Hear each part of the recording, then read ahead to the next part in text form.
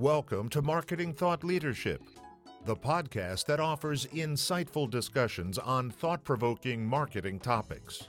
Here's the host of our show, marketing consultant, speaker, author, and educator, and the president of Leverage 2 Market Associates, Linda Popke. Hi, this is Linda Popke, and welcome to our latest episode of Marketing Thought Leadership. We're here today with Thomas Sparta, who is a speaker, writer, and consultant who works with customer leaders to raise and achieve their organizational growth aspirations.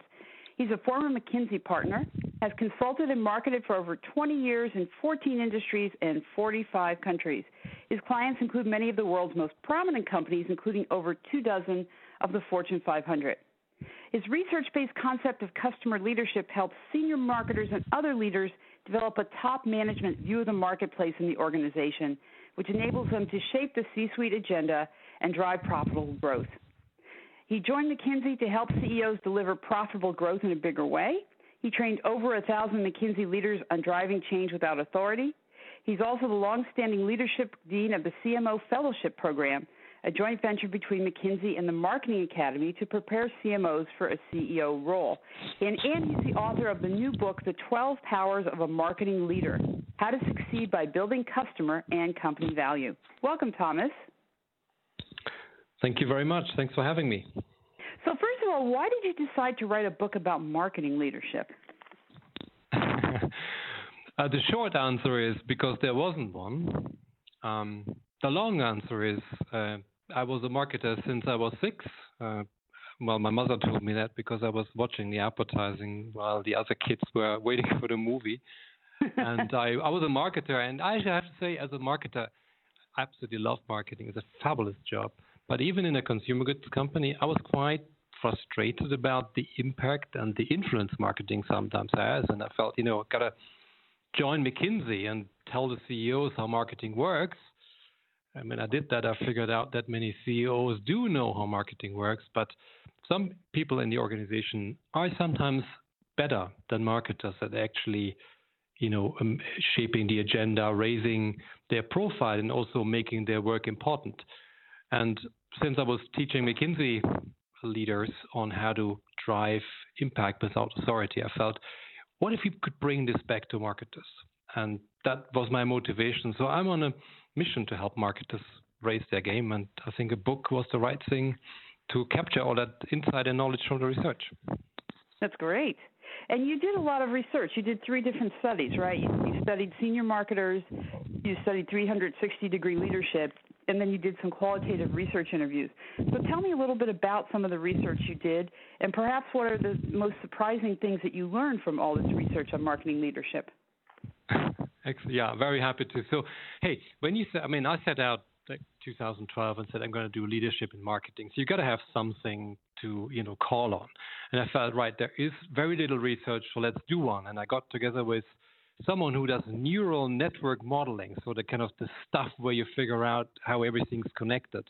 And they said, if you want to do research, you need at least 1,000 people in it. Okay, so there I went, and I got in the end 1,232 chief marketing officers and senior marketers. And indeed, what we did is we looked at their behavior, how they led, their marketing skills, their personality. It was really a screening of how they're acting and their success. But we didn't just look at the marketers themselves. You're right, there was 360-degree data. And INSEAD is a university in Paris and in Singapore. They have a massive database with these 360-degree surveys, right, where you basically, evaluate your boss or your colleagues and your peers.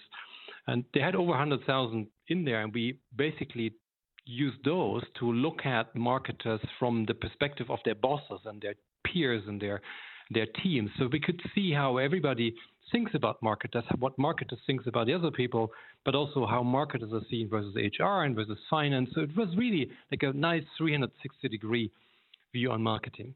So it's a pretty substantial study. And you asked me about some of the surprises. Well, yes. The first surprise, there are probably 3 or 4 things that stand out. The first thing is marketers are doing very important work in the views of their bosses, but also they believe that, and they can prove it. but only 44% of marketers have a good career. And in fact, their bosses put marketers last when it comes to career success. So I think the kind of size of the career issue, I think that was a surprise.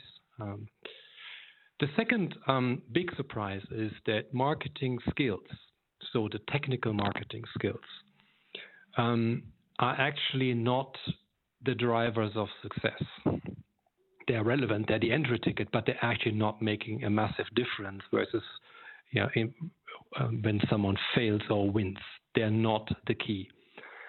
The other big surprise is personality was not a big driver of success. So whether someone is introverted or extroverted or, kind of diligent or sloppy from just a personality perspective, and we used a very known model, the Big Five, to test that, was not a big driver of success.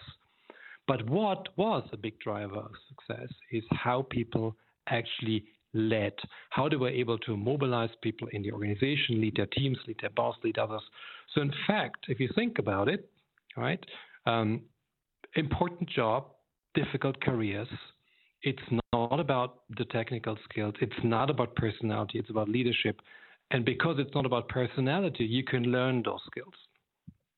That's fascinating. And it makes sense because certainly if we talked about sales leaders or technical leaders or accounting leaders, anyone in any other part of the organization, we would expect, yes, you need to know how to write software or you need to know how to do accounting. But when you rise up in the organization to actually be management and start to inform the chief, the C-suite level, it's not about the technical skills. It's about how well you can lead. So it makes sense that that's relevant for marketers as well. But a little bit frustrating that only 44% of them had a good career. So the other 56 are not happy. Yeah. No, you're right. But now if you think about it, right? I mean, actually marketing is a really difficult job, right? I mean, not the technical marketing, but if you think about this, right? And by the way, that explains also why you need to learn those skills, because when I tell you what's difficult, you will immediately see why people aren't born with those skills, right? Right. So here's the number one issue, right? You have, as a marketer, you always have a trust issue, a trust gap, as we call it. Think about it. All the stuff we're doing, or marketers are doing, most of it, what they're doing is about the future. Future revenue, future customer behavior, future brand this, future here and there. Now, if someone comes to you and says, I know the future, right? I mean, what will you say? You will say, well, maybe you do, maybe you don't, right? So the issue is that next to someone from finance, right? Someone in marketing will always look a little bit, shady, like it's not like, I mean, you can't trust them as much, right? And that's an intrinsic, that trust issue will always be there, no matter what you do as a marketer. But there's a second issue, which is a reporting, a power issue. Just imagine, right? A company had a really great customer experience, right? The best service or experience you can imagine, like take an airline or any company. How many people will have to join in to make that happen? Many. Yeah, people across the entire organization. And how many of those work in marketing? Sure. Yeah. Yeah, and how many of those report to marketing? Very few. Very few. Yeah, absolutely. So there we are, right? And that issue, that gap is huge. And leading in a space, and then we don't need to talk about marketing skills and digital, everything that's coming up every single day. I mean, it's crazy. Now, if you think about that, it's a difficult job. That's why you got to learn very specific skills to really win as a marketer. And the good news is you can learn them, and it's not just a story I tell. It's really based on pretty hard research. That's good to know. But I want to go back to this only 44% are having a good career. And so, I mean, marketers' careers are stalling. And obviously that's bad news for us who are marketers. But isn't it bad news for the companies they work for too? Well, totally. If you think about it, right, in the U.S., CMO tenure in a recent survey has again gone down. Yeah? So the CMO has always been the one that got fired before the other guys, right? Low tenure, and it's going down again. Now think about this. As a CMO, as a marketer, everybody who's a marketer, they think about their market. They think about customers. They have ideas, right? And if they fail and leave the company, they take many of those ideas with them. Those ideas leave the organization, and it's a pity. And most marketers are very talented when it comes to understanding customers. Right. They may not be able to make the case well, and that is lost. So every CEO wants their company to be customer focused, no matter how tough they are. That's right. They're all saying that. So yeah, you got to have we have a joint responsibility as company and marketers to be successful. Wow.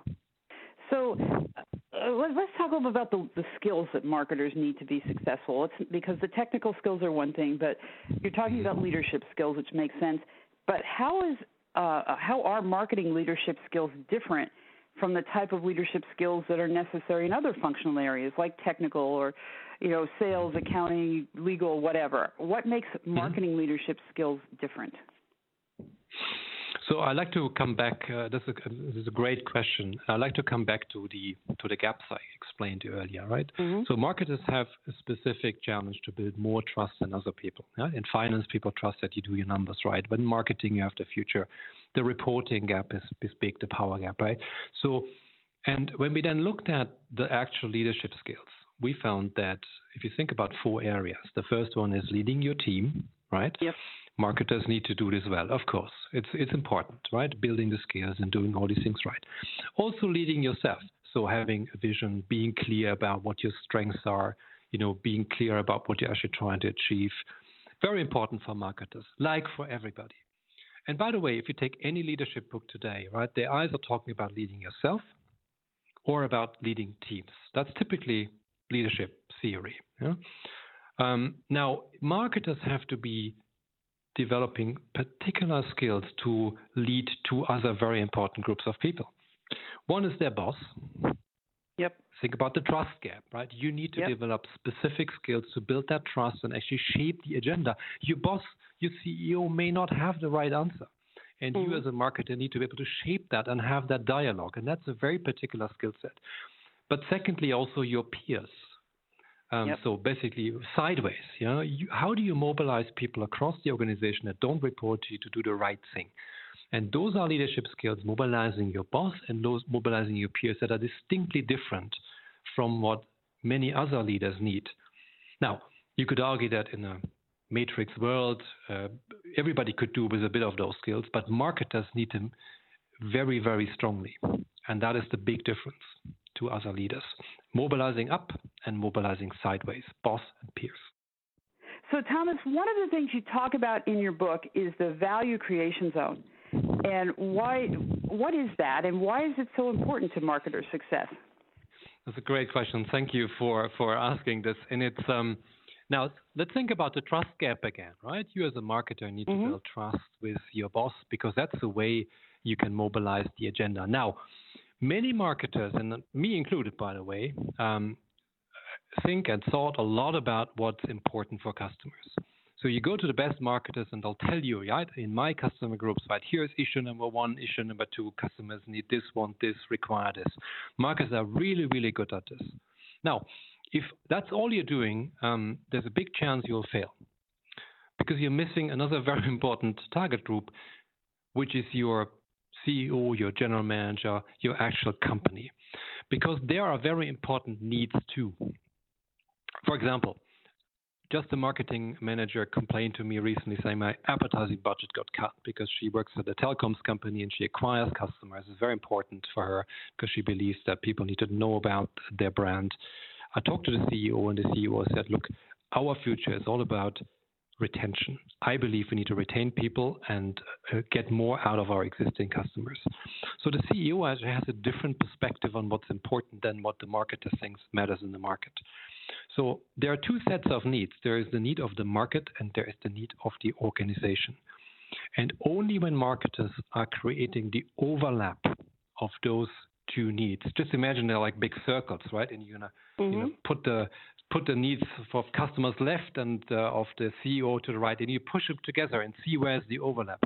And the little zone that you create then, that's what we call the value creation zone. That is where you as a marketer create the largest value for the market and the organization, but also where you have most of the power.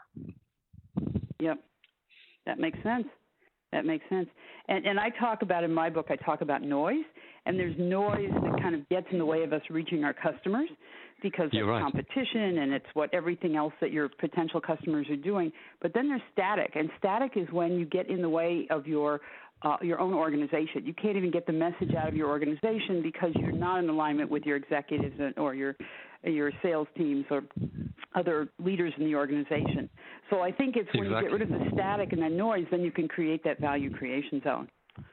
So I agree. In a way, you have to always be above the noise in your own organization, right? Because there are many people fighting for your attention, and you got to raise that as a marketer internally.